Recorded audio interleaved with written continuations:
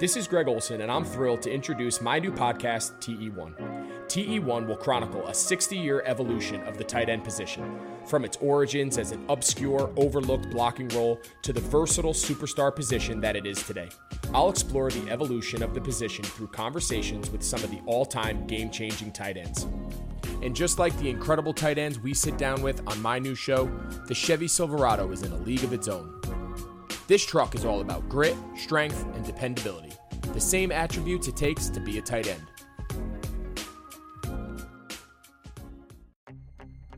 What's up, listeners? This is Curtis Patrick. I just wanted to stop by and say thank you for supporting RotoViz Radio. You are the absolute best audience in the business, and I know it. As a special thank you, I'm offering 10% off your next RotoViz subscription. Just use code 2020RVRadio at checkout. That's right. Go to rotoviz.com, click subscribe, and enter code 2020RVRadio at checkout for 10% off. You can even extend your subscription. Oh, and one more thing. If you haven't ever done it, please rate and review the podcast you're listening to right now on Apple Podcasts. It's really easy.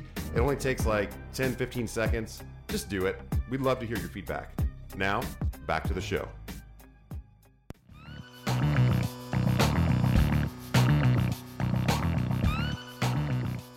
Hello and welcome to the RotoViz College Football Fantasy Podcast. I'm your host, Stefan Leco, joined by my co-host, Matt Wispay. This podcast is being brought to you by Chevy, RotoViz, Visa, Indeed, BetOnline, and of course, Blue Wire. You can follow the show on Twitter at RotoViz CFB Show. You can follow Matt at Wispy the Kid and myself at Stefan Leco. We are so glad you're here, Matt. What is up, my good man? How are you doing today? I'm pretty good. Didn't have a lot of energy today, but now that I get to talk about college football, I got a little bit of energy coming back to me. Yeah, I like it. You know what? You could just pull a Larry Scott and give yourself a $2.5 million bonus Deal. for doing your job well. Deal. Can you believe that? Like the Pac-12 isn't even They have to furlough everyone. He gives himself a huge bonus. Yeah. It's on par. Oh my God. That dude, I just cannot handle him. I still find it funny. Like, they were actually, like, for all the people who are now turning against them for the Pac-12, like, not playing or whatever, they do understand, like, of course they fell by the wayside. Like, they were the one conference where it actually sort of made sense. Half their teams literally couldn't go to practice until this week. And everyone's just like, well, why are we the only ones? Because California is still shut down. Like, right. That conference is a mess, but they were at least the one conference where it sort of made sense. But for what it's worth, I'm thrilled they seem to be reconsidering it. Yep. Yeah. It seems like, from what I can tell, I've been following Dave Softy Mahler, who we had on the show like a month ago or something like that. He's obviously up in Seattle, and so I've been keeping an eye on what he's been tweeting, and you shared one with me as well. And like some of the people he's been talking to think there's a 75% chance that we'll be playing Pac-12 football by Halloween. I don't know. It seems like they have the votes. It's just a matter of getting the seat, like the upper echelon of people, just getting them to give the go ahead. But it'll be really interesting to see what happens. Like with the Big Ten, they pushed so hard apparently to make sure that it was unanimous and that every team was a part of it. But if you listen to everything coming out right now, it sure sounds like Stanford is not going to be a part of a fall season if there is a fall season. So it'll be interesting to see if like that slows this process down if they're trying to get Stanford back in. So I don't know. I mean, I'm really hopeful. The one thing I don't want to see is I don't want any of these schools to rush the actual safety procedures. And they say that they wouldn't be able to get them off the ground until November is their original thought, just based on manufacturing of the necessary amount of tests. But I would think that they would be able to at least get enough for like a couple of weeks early on. So it's very strange. But welcome to where I was a few weeks ago. I will let you know it is a roller coaster. Yes. The one fun new rumor out there right now, which would actually be great for everyone, is that the college football playoff committee is at least starting to like consider being flexible about when they're going to do their announcement, that they may actually be willing to push stuff back so you can get more involvement. Yeah. Which then would give schools like the Big Ten potentially more flexibility if you do have to cancel a game and you don't have to have something stupid like Ohio State's 3-0 at the end of the year because they had 5 straight games canceled because everyone got 4.5 or had 5% positivity rate. Right. Well, and I It, wanted to ask you that question, like in light of like what's going on with like Notre Dame and Notre Dame was supposed to be playing Wake Forest this weekend, and it's been pushed back to December. And now we found out that the head coach of Florida State, Coach Norvell, has tested positive for COVID, so that one might be postponed. And I was just thinking, like, looking at these teams, they still have the opportunity to make up games, but we've chatted a little bit about the Big Ten. If they don't have flexibility, how many games do you think is even like realistic to think that some of these teams are going to be able to play? Like, I I mean, think 6 games you'd be thrilled with almost. I'm not sure. I can say I like if they are not doing contact tracing, if they are purely going by test results, that's the only way that I could see them actually getting through 8 games. Right. Only because there's some logistical stuff that goes along with this. Like with the contact tracing, it's basically if you get one person in a room, whether it be the offensive line room, the quarterback room, receiver room, you pretty much can wipe it out just by doing contact tracing. So then it raises up questions like, what does this 5% positivity rate mean? If you are doing contact tracing, does that factor in? So if you get guys that aren't actually testing positive but are contact tracing potential guys, does that count towards your 5%? There's a lot of like logistical questions I have about this.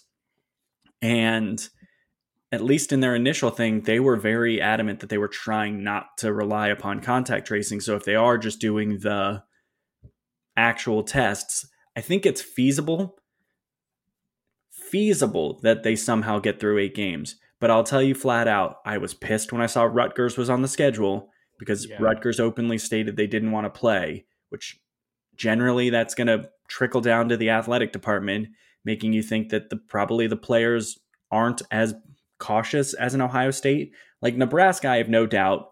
Nebraska's going to show up. Their kids are quarantining. They're all hiding in like solitary confinement right now, trying to get ready for this game. Probably the same with like Penn State and Ohio State. I can basically promise you that every single player on that team like refuses to be in a group larger than 2 people. Right. But yeah, I mean, if you're asking me right now, do I think that Rutgers game is going to get played? No. Do I think, I think what I'm rooting for right now is them to have some like flexibility type things where like, let's say they lose that Rutgers game and they find out in advance, can they go try and schedule like a BYU or a Houston or something like that to try and fit them in? Because it does kind of sound like now they're at least open to it, particularly with schools like the MAC is having some talks about coming back. And those schools are fairly local. So if you could get a MAC school to come down and be a part of one of those games, I don't know. I think this is going to be a crazy year. And I think that it's going to be the one year that we have probably in our lifetime where you get a game scheduled on a week's notice when normally you get a game scheduled 5 years in advance. Right. It was really, I think it was Houston who scheduled a game on like 7 days notice. And then that game got canceled too. And it's just like, cool. Is Houston ever going to get to play a game? Oh, we hope so. We certainly hope so. Yeah. They're on the board for this week. Yeah, I was gonna say, got them on the board. So we've got a jam-packed show. So let's move on, and I look forward to the days where we're not talking about contact tracing and mask wearing and all that. So 2025, here we go. Jesus Christ. But we've got a great show for you today. We're gonna start off with a new segment called "Can We Talk About?" and it's just our excuse to talk about whatever the hell we want. Then we're gonna get into some SEC storylines. This is, after all, the first week of the season for the SEC, so we are excited about that. Of course, we'll jump into our Week 3 reviews, talk about the games, look over our locks. Some of us had better weeks than others. I had another rough one. And then we will talk about Week 4. We've got a fun slate of games. I think this is the most excited I've been for college football so far this year. I was obviously excited for the first game of football, but this week actually feels like normal almost with the amount of games being played by ranked teams. We So didn't have I'm like a very excited. 7-game board that we were trying to pull Right. 3 picks out of. Yeah. Right. And then we'll close out the episode with our locks for the upcoming week. Matthew, What's up? can we talk about something? Tell me what you enjoyed the most, some of the favorite things about week 3 for you. So everyone knows I'm kind of I'm a Devy guy, and I like to look at players who, if you haven't figured it out at this point, I like young players for Devy because they give upside. And Devy's sort of the fun way where you can be 2 years ahead of players. Number one, I was a week early in calling for Jahmyr Gibbs. Not only did I think I talked about him on our show as like my player to watch, I had actually tweeted out earlier that he was a guy I wanted in DFS lineups. And then he had like weird, almost didn't play his week 1 game, or almost didn't suit up, but didn't play. But boy, did he make a splash in week 2 against UC, or in week 3. I don't know. In his second game against UCF. Week 3, his second game, correct. The second game, opening kickoff, 75-yard return. And then in the game had, I think it was like 60-something yards rushing and 60 yards receiving, and scored a touchdown in both. You want to talk about a freshman making a debut? We always talk about like, oh, it's just nice for them to get on the field, and it's just nice to see him. Jahmyr Gibbs, like, he kicked the door down in his debut. He said, guys, I'm freaking here. My name is Jahmyr Gibbs. I'm going to be a star. So yeah, I mean, he's going to be a dude that is flying up my rankings right now. If I had to do my like freshman running backs, it's hard to say this because some of the better ones are in the SEC and the Big Ten, but I don't think I could have Jahmyr Gibbs outside of my top 3 among the freshman running back class. Ooh, I like he's it. He's that good. Yeah, nice. And then another guy who is much further down my freshman running back class, but continues to be dope, Ulysses Bentley, is going to keep making an impact, and I'm going to keep watching him every single week. Yeah, and he, remind me, I don't even remember. I mean, you were tweeting about him or texting me about him. He's dope. Tell us a little bit more about him. Well, let me go pull up his stat line because it actually was awesome, and I don't want to misquote it. So give me one moment. Of course. So he's the freshman running back for SMU. And in the game against North Texas, now mind you, North Texas is a bad team, but I remember it was 200 plus though. Yeah. So he had 19 carries for 227 yards and 3 touchdowns, including an 84-yard touchdown run. He also did have a 21-yard reception.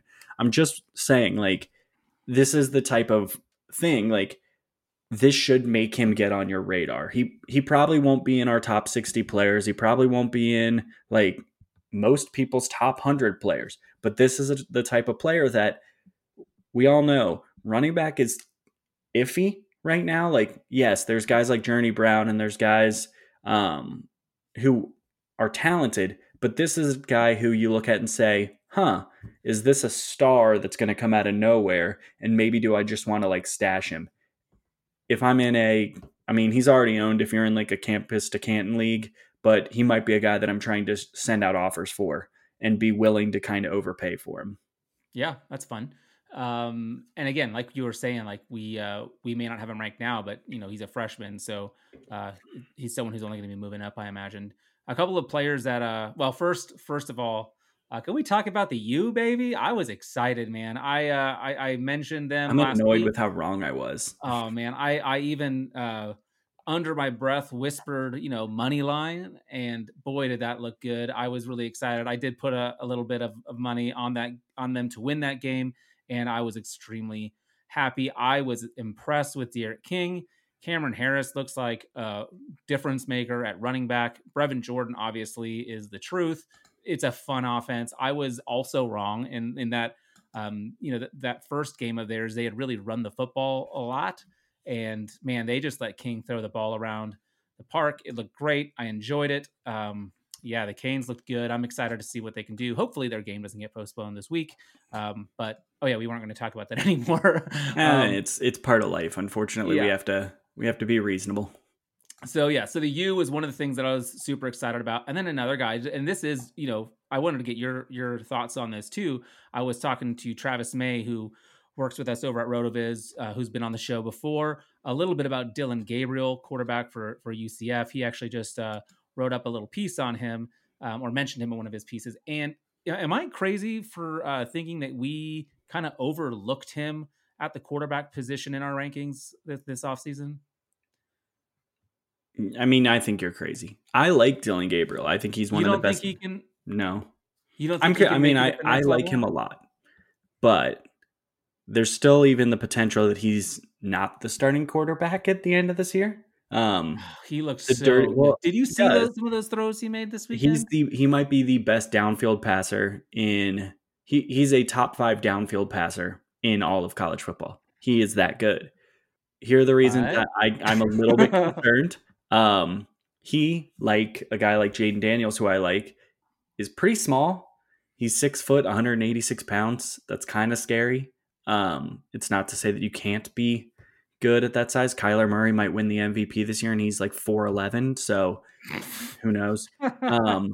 But my concerns with him are basically there is still a chance that Mackenzie Milton, who everyone kind of forgot about, there's a lot of reports that Mackenzie Milton is very close to healthy, and we forget Mackenzie Milton was putting up ridiculous numbers as well during the last time we saw him. There is still some chance that if Milton is the better guy in practice, that they may switch back to him if Gabriel has like a rough outing. But he was a sub 60% completion guy last year. He threw, it was about a 4-to-1 touchdown to interception ratio last year. He's really good. I'm not going to knock him. I don't know if he's got day 2 quarterback potential. And if you don't have day 2 quarterback potential, what are you? And I think if we had ranked him, we would be doing with him the same thing we kind of did with Jamie Newman this offseason. And we all kind of agree that we went a little crazy with Jamie Newman love. Sure. But I think Dylan Gabriel offers something at the quarterback position that I think a lot of NFL teams are wanting to move toward, which is a quarterback who can do more than just throw the ball. I think being able to move around, and especially also, like you said, like that vertical passing game is so important. Like I can see, he's only a sophomore, right? Like, yeah, I could see him like after like continuing to improve this year, taking another step forward next year.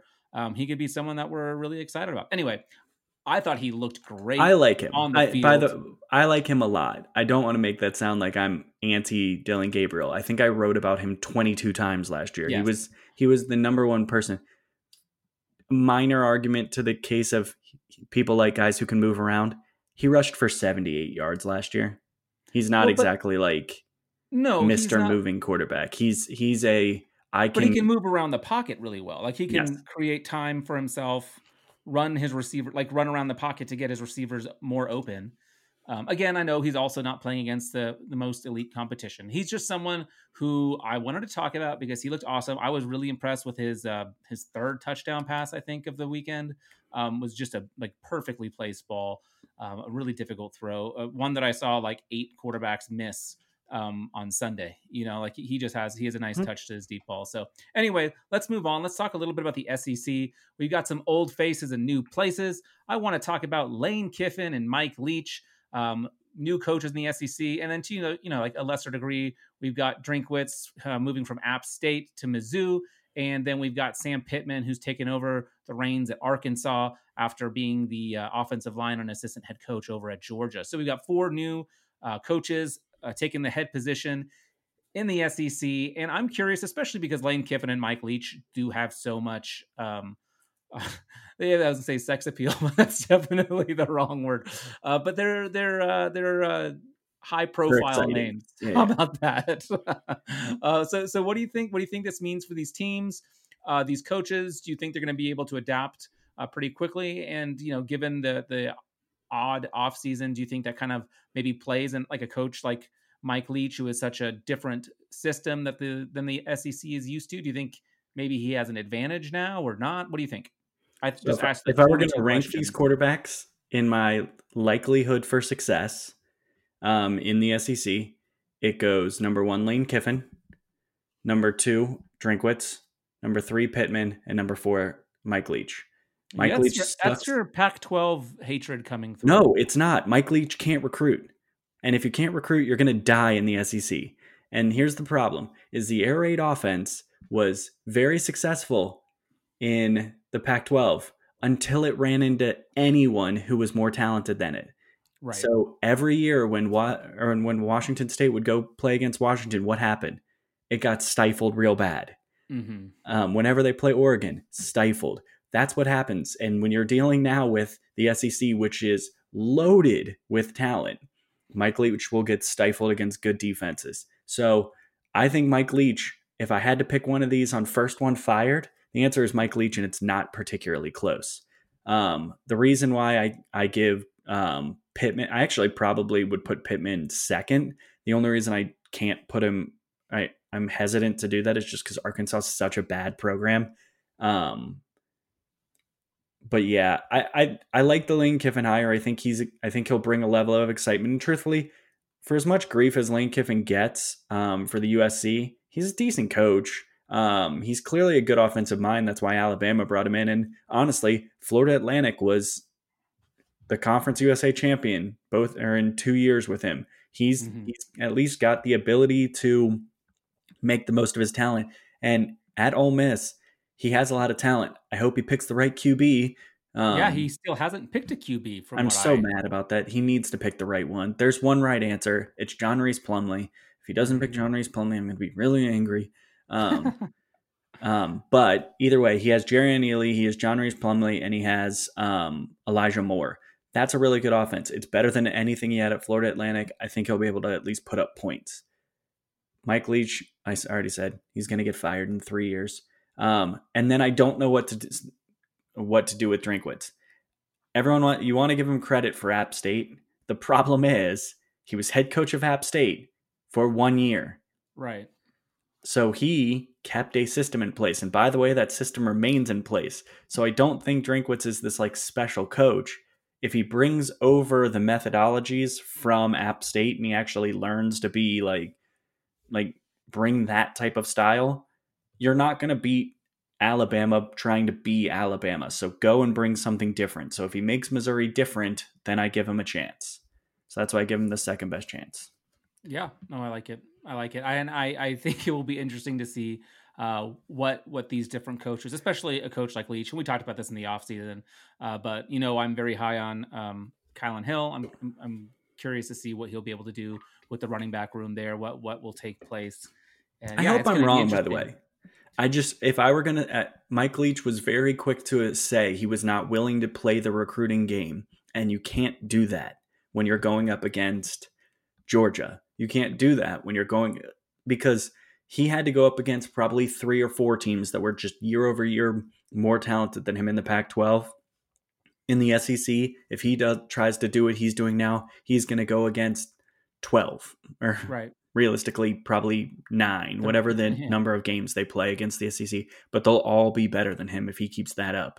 And for as much as the air raid tends to equalize in the same way like the triple option does, a good cornerback is going to shut him down and it's going to take him out of this game. And I said, I hope I'm wrong, but it's I don't also think not I like am. the air raid is completely foreign. No. LSU was doing something similar with Brady last year. And I'm not sure what their offense will look like this year now that Brady's in the NFL, but it'll be interesting to see what happens.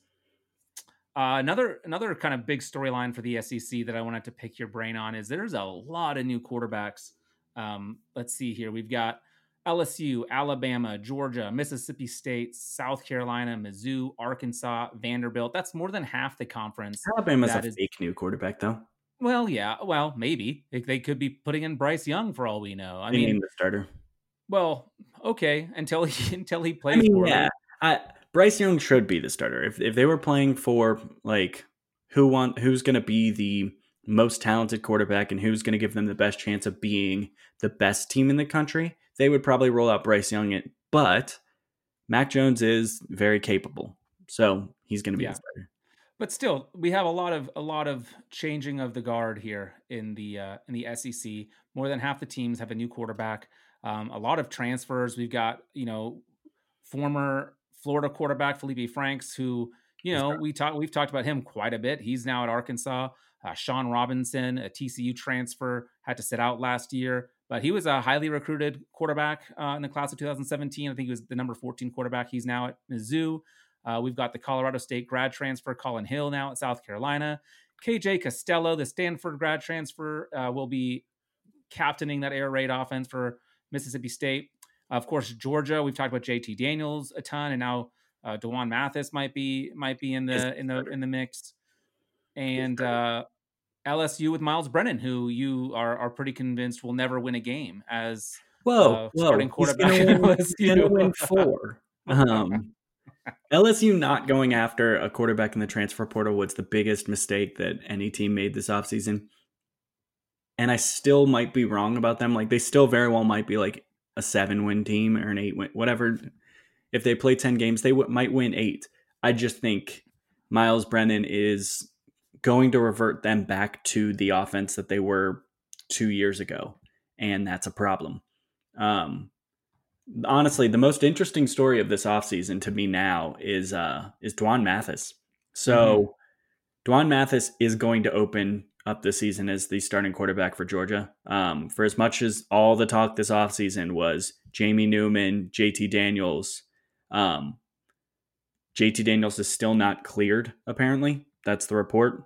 And there are some fun rumors coming out of Georgia that the reason why Jamie Newman decided to opt out had more to do with where he was running. And there are some reports that he was running third. But DeJuan Mathis, he's I guess he's probably a redshirt freshman at this point because he definitely didn't play last year. So if people don't know the story about him, I'm going to go back to his recruitment. He was an Ohio State commit. He was a long-time Ohio State commit. He ended up at Georgia kind of in the same way that it's kind of a fun story.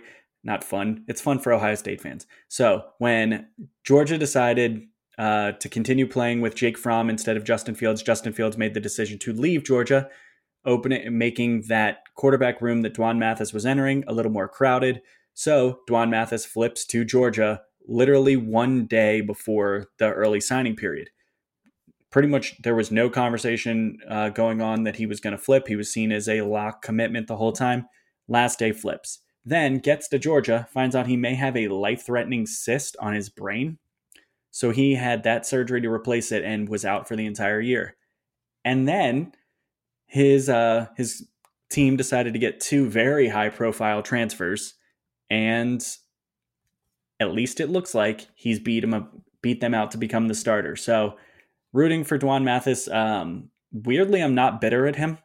Maybe it's because we got Justin Fields as the consolation prize from his recruitment, but not terrible. No, but I'm rooting for him. He obviously, his story's pretty crazy, and you know what? If he turns out, I've got a lot of people who are film scouts who I trust. A lot of the guys over at Devy Watch I have a pretty good relationship with, and they tell me they don't see Mathis as really that high of a ceiling. So I'm a little bit curious about what is going on in camp, but it does sound like he's been the standout. And for everyone who's sitting here saying, well, maybe they'll just replace him with JT Daniels mid-season, I feel like I have to remind everyone of this guy by the name of Fromm, Jake, who started over Justin Fields, who basically just lit every record book on fire last year. So I don't know if Kirby Smart's willing to pull the trigger on that. I would guess that DeJuan Mathis will be the starting quarterback for Georgia this year. And honestly, I don't know if it matters. I think they're going to be what they are. They're going to be the best defense in the country. They're going to hand the ball off a whole lot. And they do have this guy by the name of George Pickens to throw to. So he's not going to be throwing at no one. Right. No, that it's interesting that Jamie Newman reference that you mentioned kind of reminds me of what happened at Oregon with Darren Thomas. I was shocked when he declared for the draft after his junior year because it was clear he wasn't ready. And then after he didn't get drafted, everyone realized, oh, it's because this freshman by the name of Marcus Mariota had stolen the job from him anyway. And there was no way he was going to be playing ahead of Mariota. And so he took his chances. But yeah, it's we often don't know until after the fact. But hopefully Mathis can be a fun quarterback for Georgia because that defense deserves to be the defense deserve to be in the playoff if the offense can keep them going. What is your SEC predictions? Who do you think will be in the SEC championship game? I mean, Alabama. And I'm torn. I want to pick Georgia or Florida. I really want to pick Florida. Yeah. I think Florida's a better team. So I'm going to go Florida. So Florida, Florida. obviously it's very close between these two. I know the problem is I picked Georgia to make the playoff the other day, so I don't know how that works. So whatever. Screw it. I'm going to stick with my playoff pick and say Georgia, but I don't feel great about it. I think that Florida and Georgia game this year is going to be wonderful. Yeah, that's gonna be great. Hey, I just want to let everyone know real quick about a new sponsor for us today. Not new to you. You guys all know about Visa, but Visa knows that local businesses are at the heartbeat of our communities. Whether they're our corner store, our coffee spots, or our favorite shops, local businesses have always been there for us. They remember our orders. They call us by our name. They're always giving back, making a difference, and going that extra mile to support us and our community. And right now, more than ever, local businesses need our support. So now it's time for us to return the favor. The next time you go shopping, make the choice to shop at local businesses and look for the contactless symbol and tap to pay with contactless Visa to help support your community. Because where and how you shop matters. Visa, it's everywhere you want to be. It is the official partner of the NFL, and we are super excited to have Visa as a part of our team today. So do that, please. We are really excited about that. Matthew, let's get into the review of week 3. We had a kind of a mixed bag. You went 2-2 this week. Oh, excuse me. No, you had a rough week. You went 2-2 in your locks. You did fine in your locks. You went 1-4 on the regular slate this last week to get to 4-6 on the regular season. So we need to figure out what we missed in some of these games. The first one we both got wrong was Syracuse at Pitt. Pitt was favored by 22. Final score was Syracuse 10, Pitt 21. The player I was watching was Kenny Pickett. You weren't really, you didn't have anyone. I literally in this game. said no one on their offense is worth watching. I continue to maintain that. Kenny Pickett threw one really, really nice touchdown pass. The rest of the game I wasn't too impressed with. So you're probably right on that. Any takeaways from this other than Pittsburgh's defense being legit? Syracuse continues to be really bad. Yeah. Is Syracuse a team that you might kind of circle and check their lines and check their over-unders every week to see if it's something worth betting on? If Syracuse plays a good offense, I would probably be looking to go on the opposite side of that. That's the big takeaway from their defense is actually, I will say, this is 2 reasonable teams in a row that they've kind of stifled on their offense. So their defense might not be atrocious. So yeah, I mean, I think they're probably going to be a team that becomes a regular underplay for me because I just think they're an average defense and they're a terrible offense.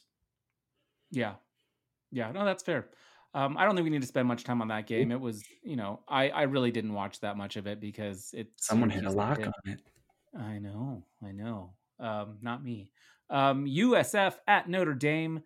Notre Dame favored by 25.5. We thought that number was too big. We were on the USF side. We thought, South Florida would be able to hang in there a little bit.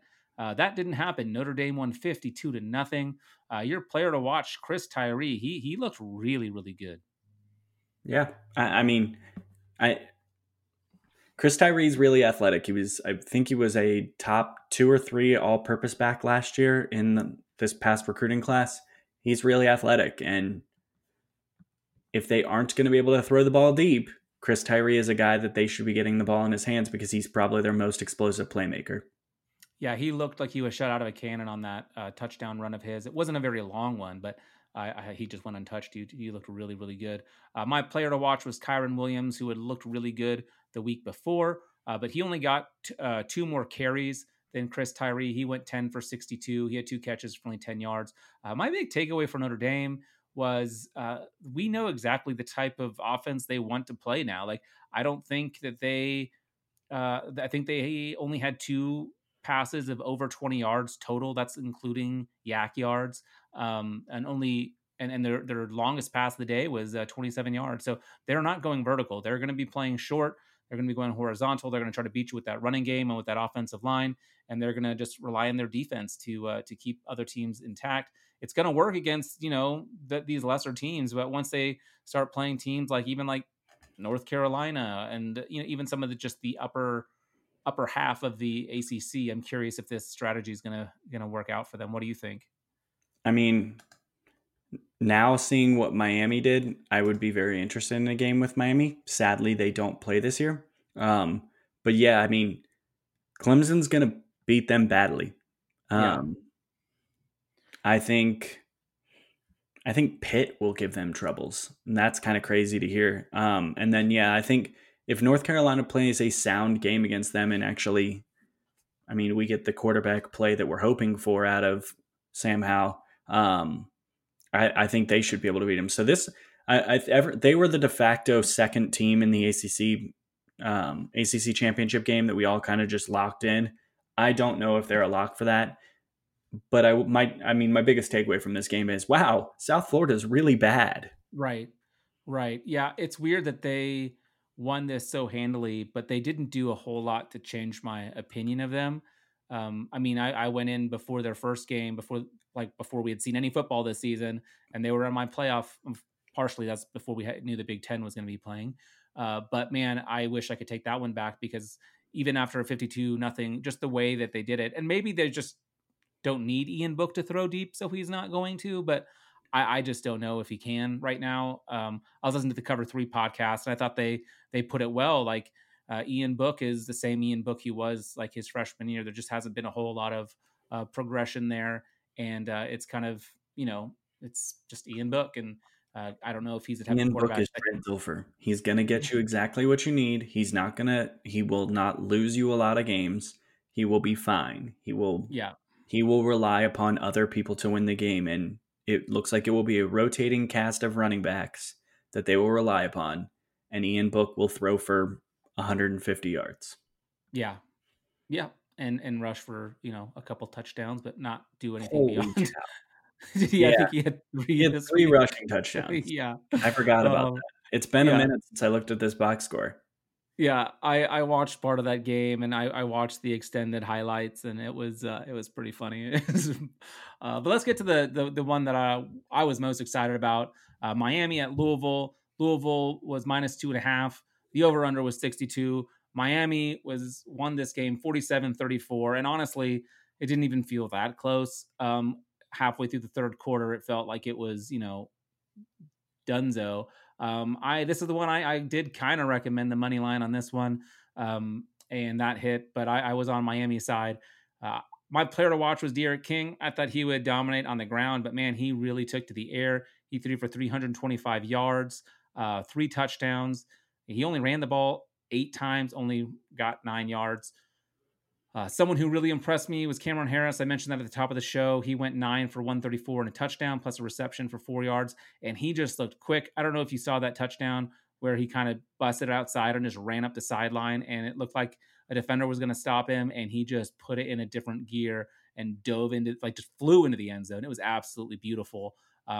I want to hear your thoughts about the game, but then I'd also like to hear your thoughts on Harris just from a Devy perspective. But your player to watch was Brevin Jordan and Knighton. Knighton did have a touchdown. And he also had a 75-yard reception. Brevin looked awesome. It was a 75-yard receiving touchdown. Brevin Jordan is going to be their top target. He's going to get thrown the ball a whole lot this year. He's a guy that I continue to say probably is on that fringe of moving up into the top 2 tight ends in this class. Jalen Knighton's just fun. I don't know if he's going to have a huge year, but he's just fun, and I hope they get the ball in his hands more. Also, he did have a rushing touchdown too. Wow, Knighton had a really fun game. I need to look at box scores more frequently because I kind of keep just forgetting stuff. For Harris, the issue with Harris is that his numbers before this year are not all that impressive. I think last year he had 500 rushing yards, and I know the offense was fairly anemic last year, and maybe this is just him breaking out. I do think he has some upside. I think that, as I say about a lot of these middle tier running backs, if you do things you can have 1 year of success and all of a sudden jump up in the ranks because I think there's a lot of meh in the middle this year. So he's a guy that might be actually draftable in rookie drafts next year. Whereas had you told me that entering this year, he's a guy I pretty sure I didn't even put a score on him in our Devy ranking. So he's a guy I have to start looking at. He is a junior, so he's not exactly like super young. I don't know. He's a guy I'm starting to watch. I did mention him in my article that's going to be coming out hopefully Thursday, potentially Friday. He's a guy that I'm now watching, and he's on my radar. Yeah. Do you think Rhett Lashley, the new offensive coordinator, dude, the dude's 37 years old. He's younger than me. It's just crazy. But do you think his presence there coming over from SMU, do you think will make a significant, or do you think that's part of the reason that Miami's offense looks so much better? I mean, do you put more on Derek King or on Lashley is kind of what I'm asking. Yeah. I think Derek King's awesome. To be very clear, I think Derek King is a very good quarterback. I rip on him all the time because it's fun, and it's really fun to troll Miami fans because I've had a good time after Tate Martell opted out for the year. I decided to tweet out that they let their top two quarterbacks not be on the team this year in favor of a meh quarterback. I don't really feel that way. I think Derek King's very explosive. He has no Devy potential. Please don't at me. He doesn't. But yes, offensive scheme can do wonders for things. And there's a reason why SMU scored like 60 points a game last year. It's because their offense was schemed incredibly well. This team does still have issues. Their offensive line is still not great. But they're going to be able to make things happen by being explosive. So I would say if you're looking for a reason why Miami could quote unquote be back, it's probably 50% Lashley, like 40% culture shift in them starting to have believe in themselves and actually start to care week to week. And then you talking about the turnover chain? I mean, it's things that make them fun. It's things that actually make them seem to care. Because obviously they didn't. I mean, they lost to Florida International last year. That team didn't care. Right. So they've always been talented, and the right thing to unlock it and make the team want to go out there and perform at their best is what you need. My other takeaway from this game, because I kind of ripped him the previous week, this was a nice game for Tutu Atwell. 8 receptions, 114 yards, and 2 touchdowns. Really happy to see that. That's the type of outing you want to see from Tutu. If he keeps doing this type of stuff, he will declare at the end of this year, and he will be a guy that is exciting. And he could be the one guy that I saw him compared to by a draft scout was Marquise Brown. That Marquise Brown is pretty much everyone's pick to be a huge breakout in the NFL this year. If that's the type of comp you're getting for Tutu Atwell and he can get a little bit of draft capital, that's what you want. Yeah, he I hadn't watched a whole lot of him. Obviously, he's joy. He's joy. But watching that game, man, he's a crisp route runner too. I was pretty impressed with him. You have to be touchdown, especially. Too. Yeah, exactly. All right, let's move on to UCF at Georgia Tech. Georgia Tech plus 7.5, but that just wasn't enough for them. UCF ended up winning 49-21. We talked a little bit about Dylan Gabriel at the top. He was your player that you were watching, and man, he had an awesome day. He threw for 417 yards, 4 touchdowns. He did have an interception, but he added 30 more yards on the ground.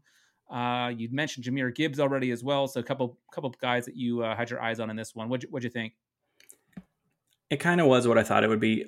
This game, the final score is sort of misleading. Yes. UCF and Georgia Tech it was a fairly close game, and then Georgia Tech kind of fell by the wayside when UCF got explosive on offense. UCF has a really good offense, and this is what they should do to a lot of teams. They're going to overwhelm you.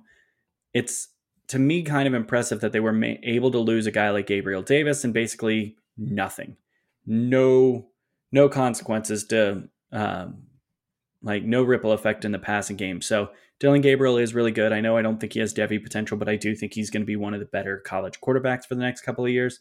And then, how do you not come away from this game thinking Jahmyr Gibbs is going to be a star? So yeah, I think this one was a very easy pick for us on the spread, just because for as good of a story as it was, Georgia Tech in that week 1 game against Florida State, no one should think that their offense is all of a sudden awesome. And if you're in college football, awesome offense really does overwhelm you. And that's sort of what happened here. Yeah. No, I agree. My player to watch was Jeff Sims, and he was all right. He threw for 244, had a touchdown, threw 2 picks. One was, kind of tipped at the line of scrimmage and picked off, but he did get 82 on the ground, ran for a touchdown. I thought he was okay. I thought he looked overwhelmed at times, but you're a freshman, that's going to happen. Let's talk about probably the most surprising scoreline. Again, I think it was. I think we can understand why it took place. But Tulsa against Oklahoma State, Oklahoma was favored by 23. They ended up squeaking out a win, 7-16. Of course, everything changed because Spencer Sanders, who was my player to watch, left early in the game with an ankle injury. I think he's still questionable or maybe even doubtful to be playing this upcoming weekend. He is not going to be playing this week. Yeah. And I mean, it really messed up your boy Tylan Wallace, who was not getting targeted at all by the backup. It wasn't until they put in that third stringer, Illinger or something like that. I can't remember his name right now. Illingworth. Yeah, Illingworth, who actually ended up doing okay. He went 4 for 5 for 74. But it wasn't until late that Wallace got involved. They ended up getting the win, but man, Chuba was bottled up. They couldn't do a whole lot. Does this change your outlook? Okay, yeah, ask me a question. Yeah. You said that the game changed when Spencer Sanders went out. If Spencer Sanders is in this game, do you think they cover? I don't. I know. It's hard to say. They didn't look that great those first couple of offensive series. So they had a couple of turnovers early. It's hard to say. I think this is going to be a weird year for Oklahoma State because we're so used to Oklahoma State being this like super duper offense to just like they're trying to win games in the 40s and 50s. I think they're going to be defensive minded. I think this is sort of a preview of what we're going to see this year because their offensive line, at least right now, sucks. It is atrocious. They should manhandle a Tulsa team. To put this, I guess, in perspective, this type of matchup is like if Ohio State plays Toledo. Yeah. There is absolutely no reason why the number 1 running back in the country from last year, the number 1 rusher, averages 2.8 yards per carry against Tulsa. And that's what happened here. It doesn't matter if they're stacking the box because they know they're playing a backup. Your offensive line should be miles ahead of this defensive line. And it wasn't. And that's if I'm looking for the thing that my takeaway is, that's scary. And that's something that you definitely need to be looking at as very real. So do I think Oklahoma State is in the top 3 of the Big 12? Maybe because the Big 12 sucks. Do I think they're close to Texas or Oklahoma? Absolutely not. And I don't even know if that would be the case if Spencer Sanders was fully healthy. I do want to point out that Tylan Wallace, when he got targeted in this game, when they decided, hey, that awesome receiver we have, let's just chuck it at him and let him make a play. He did. He made one pretty ridiculous falling catch.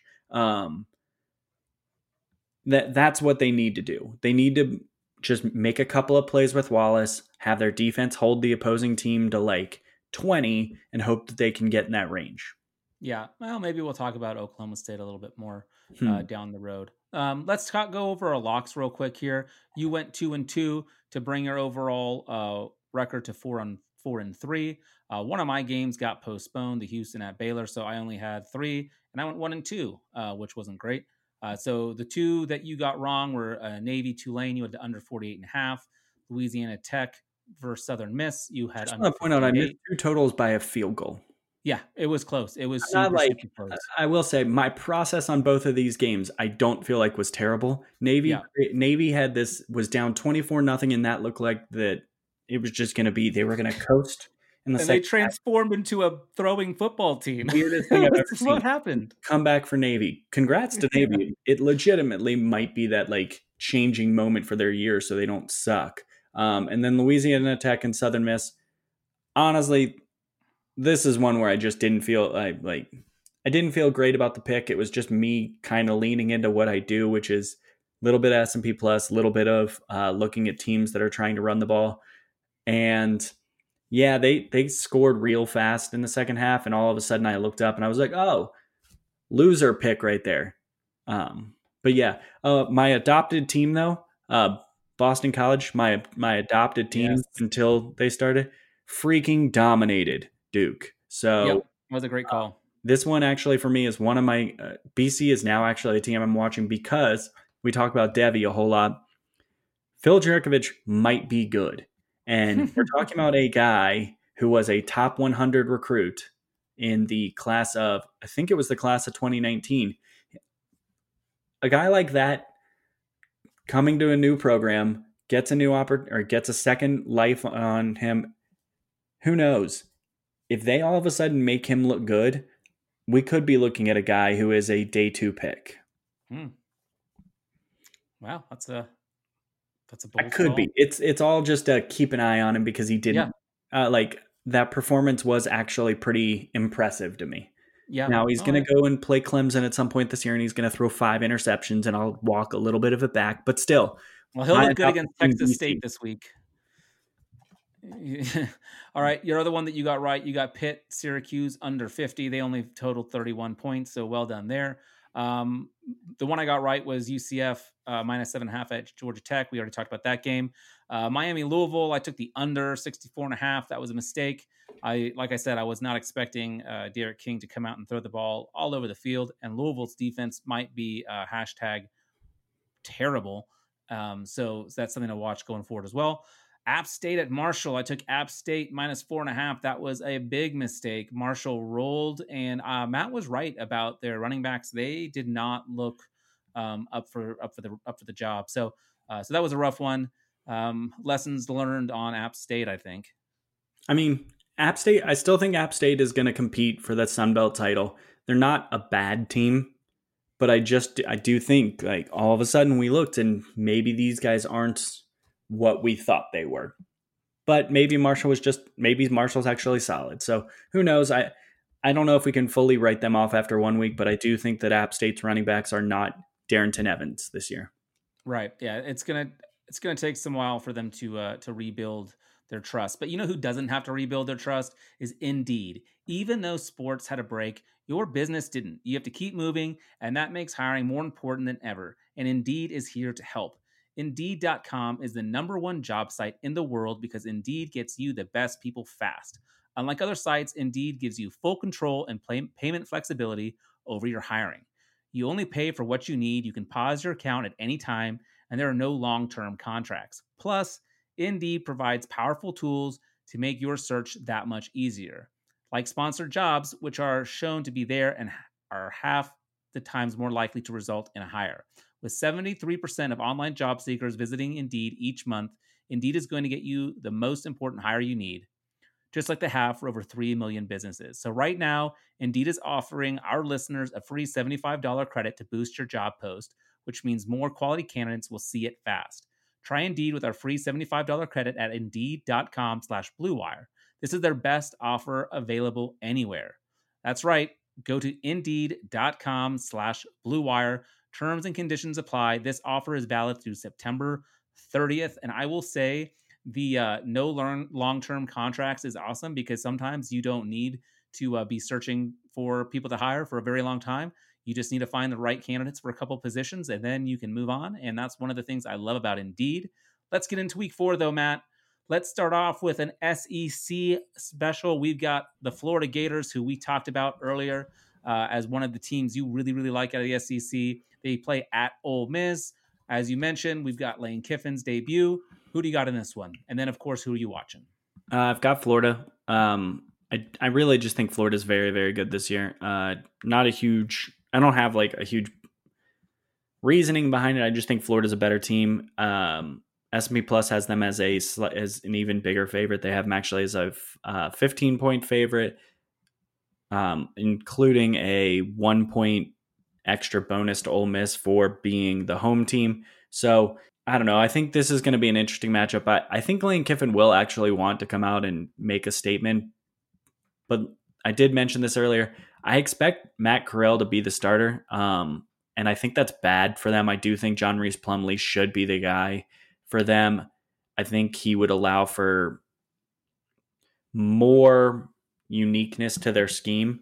So that's why I would say I'm a little bit concerned about them. And the players I'm watching, it's a lot of guys we mentioned all year, but Jerrion Ealy is a really talented running back. I think he could be the top sophomore running back in the country. That's not saying a lot. I think a lot of the sophomore running backs suck this year. And then Elijah Moore was a guy that prior to last year I called as a potential breakout. He did that, and he's most known for acting like a dog and peeing in the end zone and costing his team the Egg Bowl. So, So you're picking Florida, but you're watching some Ole Miss. I'm watching Ole Miss players because Ole Miss players are more fun this year. Yeah, I'm also picking Florida. I do think it will be pretty close. And the player I'm watching, well, with Van Jefferson and Swain both going to the NFL, I want some Justin Shorter on my no. Dear God, I hope Justin Shorter breaks out. I like whether or not he does. I want if people don't know who Justin Shorter was, Justin Shorter is a transfer to Florida from Penn State. He was the number one receiver in his class. So, and the talent should be there. And when Jordan was on the show, who was a Penn State fan and alum, I believe too, he really wanted Shorter to be a thing, and it just never worked out. No, but the player I'm watching is the running back who'll be replacing P. Ryan, and that's Damian Pierce. He had 54 carries for 305 yards and 4 touchdowns last year. I'm curious to see what this junior can do now that the job will be most likely be his. So I'll be interested to see. I'm always kind of curious about the running backs taking over new jobs, to see if we can maybe find someone who didn't get drafted in a shallower Devy league, who you might be able to take with a rookie pick in the upcoming year. So he's one of those guys that's on my short list of. I guess it's not much of a short list. I feel like I'm talking about new running backs every week, but I'm taking Florida and I'm watching Pierce. Let's move on to Louisville at Pitt. Pitt is favored by 2 at home. Who do you have in this one? Actually, I'll go first. I'm going with Louisville to not only cover. I'm picking Louisville to upset. I know their defense looked weak, but their offense looks really good. I think this is going to be the case of like a good offense versus a bad defense, and then vice versa for the other team. I just think that this is going to be an interesting kind of clash of 2 teams with different kind of styles and strengths. I'm watching Javian Hawkins, a sophomore running back. He looked so good against Miami. His touchdown run was something special where he reversed the field. He went for 164 yards last week. I'll be curious to see what he can do. Their quarterback looked good too. He was able to place the ball nicely. We'll see if Atwell can get going again. I'm picking Louisville, and I'm wrong because of why, Matt? Because Pitt's defense is absurd. Okay. So players I'm watching, I've mentioned this a couple of times. No one on the Pitt offense. Pitt's offense isn't fun. I don't care. I don't care if Pickett was good once. He's not exciting. He's not a Devy prospect. So the players I'm watching for joy, and that's the entire Pittsburgh defense, most notably Rashad Weaver. I think that the goal for Pittsburgh is going to be to try and keep consistent pressure on Cunningham. I don't think Cunningham's all that good. I saw him get a little bit of draft buzz on Twitter during the game. I really don't see it. I think that game was decided when Miami went up by 2 scores early, and then all of a sudden they backed off a little bit on defense. I don't necessarily think Louisville's offense is actually super duper impressive. I think they have some good playmakers, but I don't necessarily think the overall offense is that good this year. And I'm actually afraid of the potential impact on Tutu and Fitzpatrick, because I do think that Cunningham is average. So yeah, I'm taking Pitt. I think if they consistently get pressure on Cunningham, they're going to win this game fairly comfortably. I would expect they are over a touchdown win. Putting this show doc together, I put a bunch of locks on it first. And then I kind of whittled through just in my confidence level, but I had Louisville +2 as one of my locks to get going. So as confident as you are about Pitt, I am about Louisville. So I am really excited to watch this game and to see what takes place, because we are definitely not on the same page. So I'm sure Pitt will win handily, but I'm not But, good on these games. Haven't we figured this out? Like on the actual like premier games of the week, I'm not that good. So you stand a better chance of being right here. we'll see. All right, let's talk Mississippi State at LSU. I am sure that you're taking Mississippi State money line here. Is that correct? No. LSU's favored 16.5, and they're going 0-9 this year. So talk to me. As much as I don't like LSU this year, I don't think they're gonna lose this game. The only issue I have is if Mississippi State does play a fast offense and LSU comes out flat, if LSU kind of has the Navy effect where maybe they haven't been hitting enough on defense, they can keep this game close. Fuck it, I'm changing my pick. I'm taking LSU covering. I don't think Mississippi State is going to be able to keep up with the talent on LSU, and particularly I think LSU's defense is going to be amazing. I do think that Derek Stingley is probably going to come away with this game with at least one interception. I think it's potential he gets two. That's how good I think he is. And I just think this is the type of game that Mississippi State gets shut out on. So the player I'm watching, though, I'm a little bit afraid they're going to go back to a slower paced offense. I don't think that this is going to be a return to what they did last year. They're only returning 2 starters from last year's offense. But most notably on this is a guy that actually in the preseason of last year, everyone picked as the starter and a huge star to watch. And they were wrong because Clyde Edwards-Helaire existed and became amazing. I'm watching John Emery. He was a top 2 or 3 running back in his class. I don't see any way that he isn't the focal point of the offense this year. While I would hope that the offense would funnel through Terrace Marshall, I am a little bit worried they're going to go back to the Les Miles style of offense that isn't really explosive, but I do think Emery has the chance to be a game breaker here. And like I said, I think this looks very similar to all the years of Washington versus Washington State, where there's clearly more talent on one side of the field, and that will be locking up even a creative offense. They will lock up. All right. Well, I'm taking Mississippi State getting 16.5 points. I think is pretty good number there. So I'm gonna go with that on your side. And my player to watch is my boy Kylan Hill. He was over on Devi Watch. He had a ADP of 24th overall, 7th running back taken. So I'm very curious to see how he does. He's a senior, I believe, this year, so not super young, but I'm expecting him to be super productive this year. I'm curious to see what he does in this new offense, to see what he can do receiving the ball. I'd love to see, I'd love to see him do well for many reasons, outside of the fact that I have him in many spots, but also I just really like him off the field as well. He has done a lot with the whole like BLM movement and stuff like that, which I'm not to get political or anything, but I always do. We support that here on this podcast. But I really like Kylan Hill. I think he's a great dude. I really hope he succeeds, and it will be fun to see. Not fun, that's the wrong word. I'm curious to see what KJ Costello can do after leaving Stanford. I think he could just have a really, really good year. He's a very accurate passer. He's not the most fun or explosive player, but he can be pretty solid.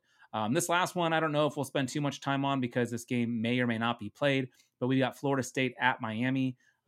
Miami at minus 11.5. Who are you taking if this one does, in fact, take off? Assuming it happens, I'm taking Miami. I do think their offense will be just a little bit too explosive.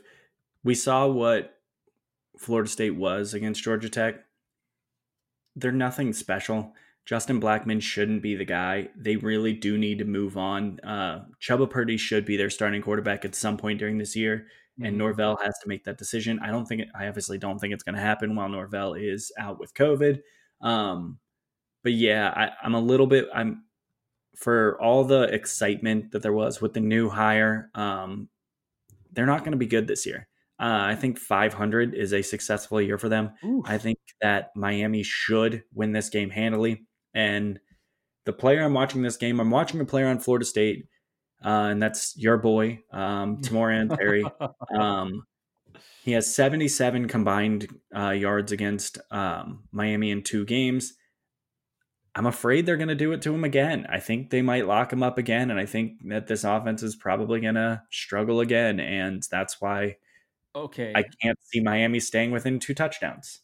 If that happens, just a quick aside, and I know we're already over an hour, but You're fuck it, giving who up on cares? Tamorrion Terry because you No, no, should. no. No, no. I was gonna say if he has another terrible game and he starts the year off with just a horrendous start with all these drops and he gets shut down again, is he someone that you would try to buy low on? No, Someone that you would maybe try to no, trade for? No, no. you're done. So you are out on him. I've never been in on him. He's a guy that I'm when I All have right. the opportunity to draft him because of value, I would rather trade back because I would prefer the guys I would have ranked ahead of him I can get later. And that Okay. is any spot where I have like I know people love him. I know he's got blazing speed and he's 6'3" and everyone just wants to love him. 6'4". He's 6'4" and he's got like 4.3 speed and he's the greatest athlete that's ever seen the state of Florida. I don't care. He is not good. Okay. And he's old. So So I'm don't sorry. buy low on Terry. I think you can. I think if you want Terry on your roster, I am the anomaly here. I know that I'm not a Terry believer, and I know there's Terry believers out there. But if this is a third straight game and he gets locked up for like sub 50 yards and he has some bad drops that are all over Twitter, throw out an offer to your league mate and say, I'll take that guy off your hands. He's a lotto ticket for me anyway. Give them someone who has some value for this year in the NFL. Buy him if you want to. I'm not a believer. I will not be making a single offer for Tamorrion Terry. All right, I probably will. I also have Miami in this game. Player I'm watching is the dude I talked about earlier. That's Cam Harris. Let's see what he can do. He's averaging 134 yards a game with 1.5 touchdowns so far. Let's get into the locks, Matthew. What is your first lock you want to give us today? I'm going to go out of order. So I'm going to start out with one that I'm probably the least confident in, but I do think is a solid pick, and that's BYU and Troy under 61. S&P Plus has this game at 58 points, and I really think that BYU is a good team, but I still think they're going to be more defensive minded. They won a game 55-3 against Navy, and I think that is causing the public to inflate this total. I don't think BYU is going to go out there and score a ton of points every week. I think they're probably more likely to try and win games in the high 20s than they are to win games in the 30s and 40s. So I do think Troy will probably score more than 3 points, but I don't think this will be a super close game. S&P Plus has it at 58. I don't think we're even going to get to there. I think we're probably going to be closer to like 48 to 50 range. Okay, that's a pretty big difference for you being the least confident of this one of all of them. I can't wait to hear your other ones. That sounds great to me. The one I'm going with first is North Texas at Houston. 72.5 is the over under, and I'm going to take the under. This is my S&P special of the week. Man, it's just a huge number. 72.5. I don't think they're going to get near that. S&P Plus has us more in the low 60s. So that's going to be my first one. Was that one that you were looking at too? Yeah. Before Part you of the saw it? reason I actually really like this game, I was considering it both for the article and I almost just duplicated you in this pick. But the reason that I like it is because, so we've talked about this. Houston actually has had 3 games scheduled to start the year. They had a Rice matchup, they had a Memphis game, and they had a Baylor matchup that have all kind of just missed. Yeah. And we're talking about a Houston team that, yes, they scored quite a few points last year. I think this game, when they played North Texas last year, they combined for like 70 points. So while I do think this is a team that might be capable of scoring points, this is COVID year.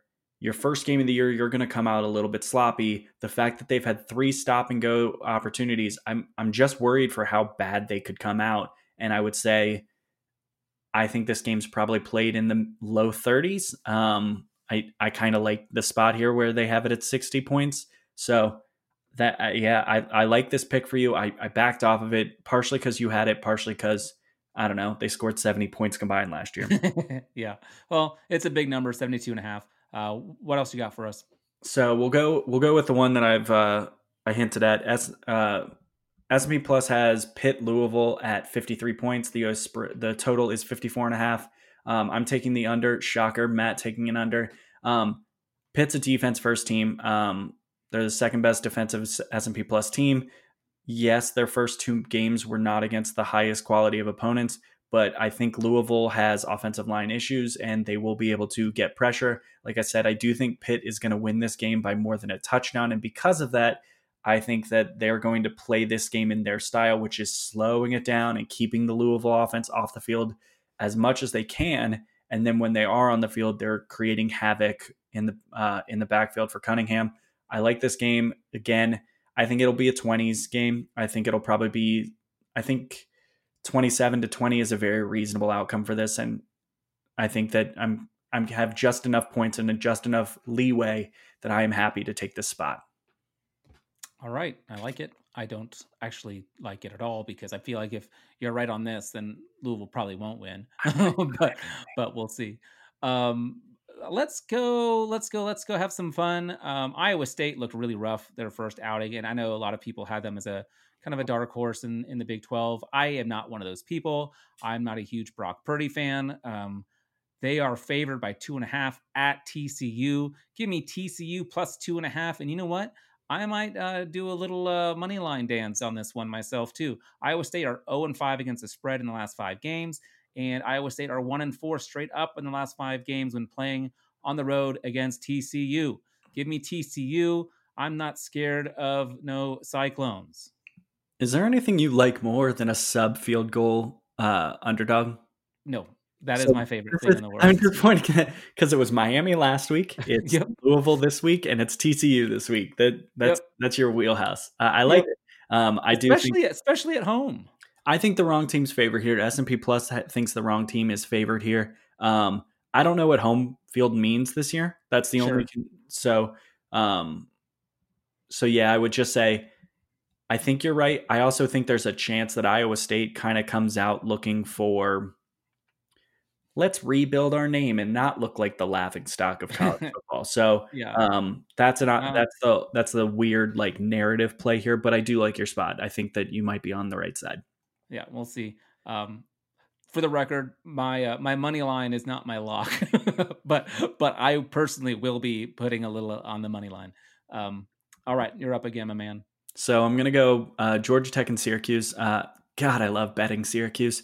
Under 52.5. I don't even think you have to say under 50. You could just say the number we all know you're going under. Okay, so 52.5, I'm going under. Whatever. Syracuse, they continue to be terrible. There are 90 teams currently ranked in S&P Plus. Syracuse is ranked 76th in both total S&P Plus and offensive S&P Plus. So Georgia Tech has an above average defense. They are 38th in defensive S&P Plus, and they're pretty average on offense. They're 66th in offensive S&P Plus. S&P Plus has this game at 49.5. I think it could be even lower than that. I think we could be looking at a game very similar to the Pitt game. I don't think this one will be particularly close. I like this spot a lot, and this is going to be a play for me a lot this year is Syracuse unders. Yep, I think that's a pretty safe bet. I've got another under on my board, and that is UCF at ECU. I know I've been saying how much I love UCF and their offense is spectacular, but the number is 76.5, and that is a huge number. That number jumped off the page at me. So I went ahead and took that one. I looked at the scores, the average scores of the last 10 outings between these two teams, and UCF is averaging just a little over 36. And ECU is right around 27.5. So they don't get to this number very often. So I feel pretty comfortable just because it's a huge number going with this one. 76.5 points is not something that we see all that often.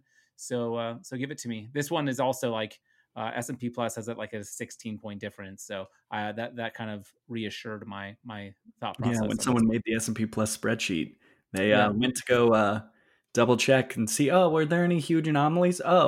Stefan already has them. Sweet. Yep. I can't pick that game.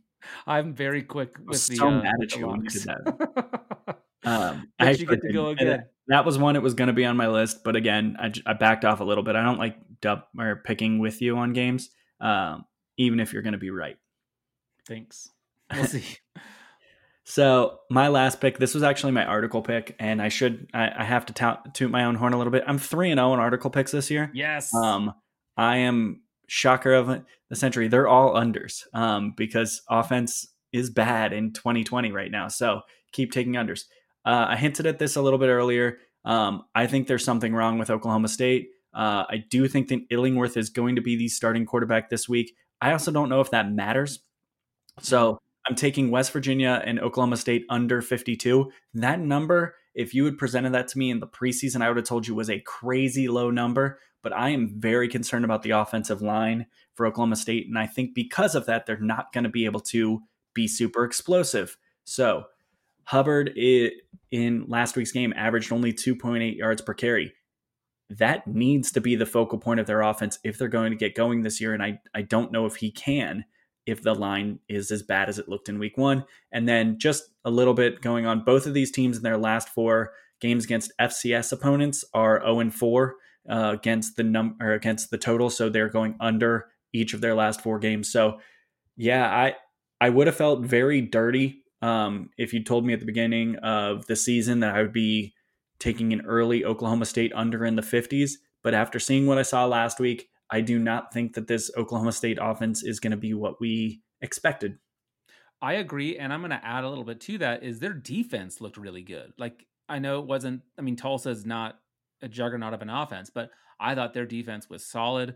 And yeah, I think West Virginia could also struggle to put up points. I think that's a really good call.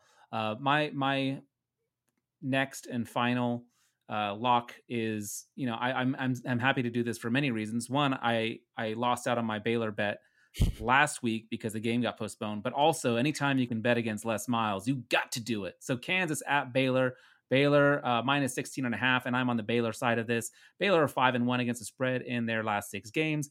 Kansas is 1-4 against the spread in their last 5. I like Baylor a lot. I talked about it a lot last week. I'm excited to see what Charlie Brewer can do. I know we got a new head coach. Now that rule is up in the NFL, not up, but in the NFL. But I'm excited for it. Give it to me, baby.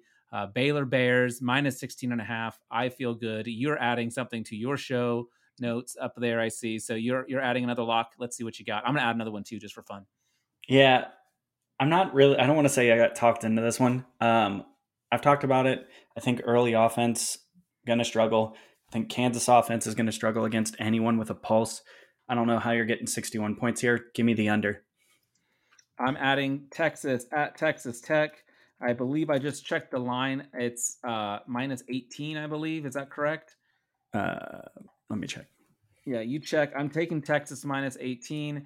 I will let you know, I have never, ever gotten a Texas bet correctly when I bet for them to cover. That changes this week. Texas Tech looked terrible against like Houston Baptist or something like that, barely squeaking out a win. I think Texas wins this one easily. They want to prove that they can hang with Oklahoma. I don't think they can, but they're going to try it anyway. Give me Texas minus 18. We're doing it. We're doing it. Look at us adding stuff last minute. You have anything else? I do though. Every week, like I come into this, I'm like, I can't really find picks I love, and then I'm like, I got 5 picks. There's 12 games. No, we need to have lots of picks because half of these could get canceled between we record on Wednesday nights or Wednesday late afternoons.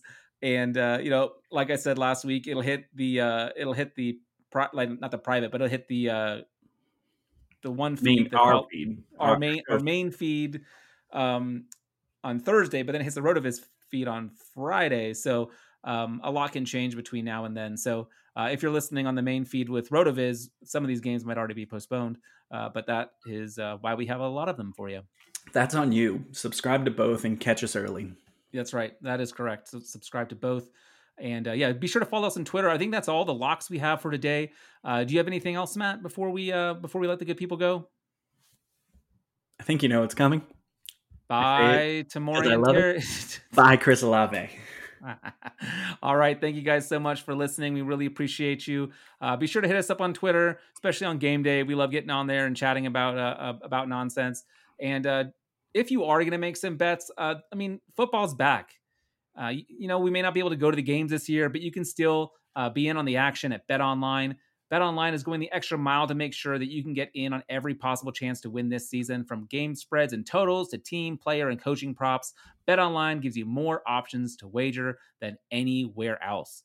You can get in on their season opening bonuses today and start off wagering on wins, divisions, and championship futures all day, every day.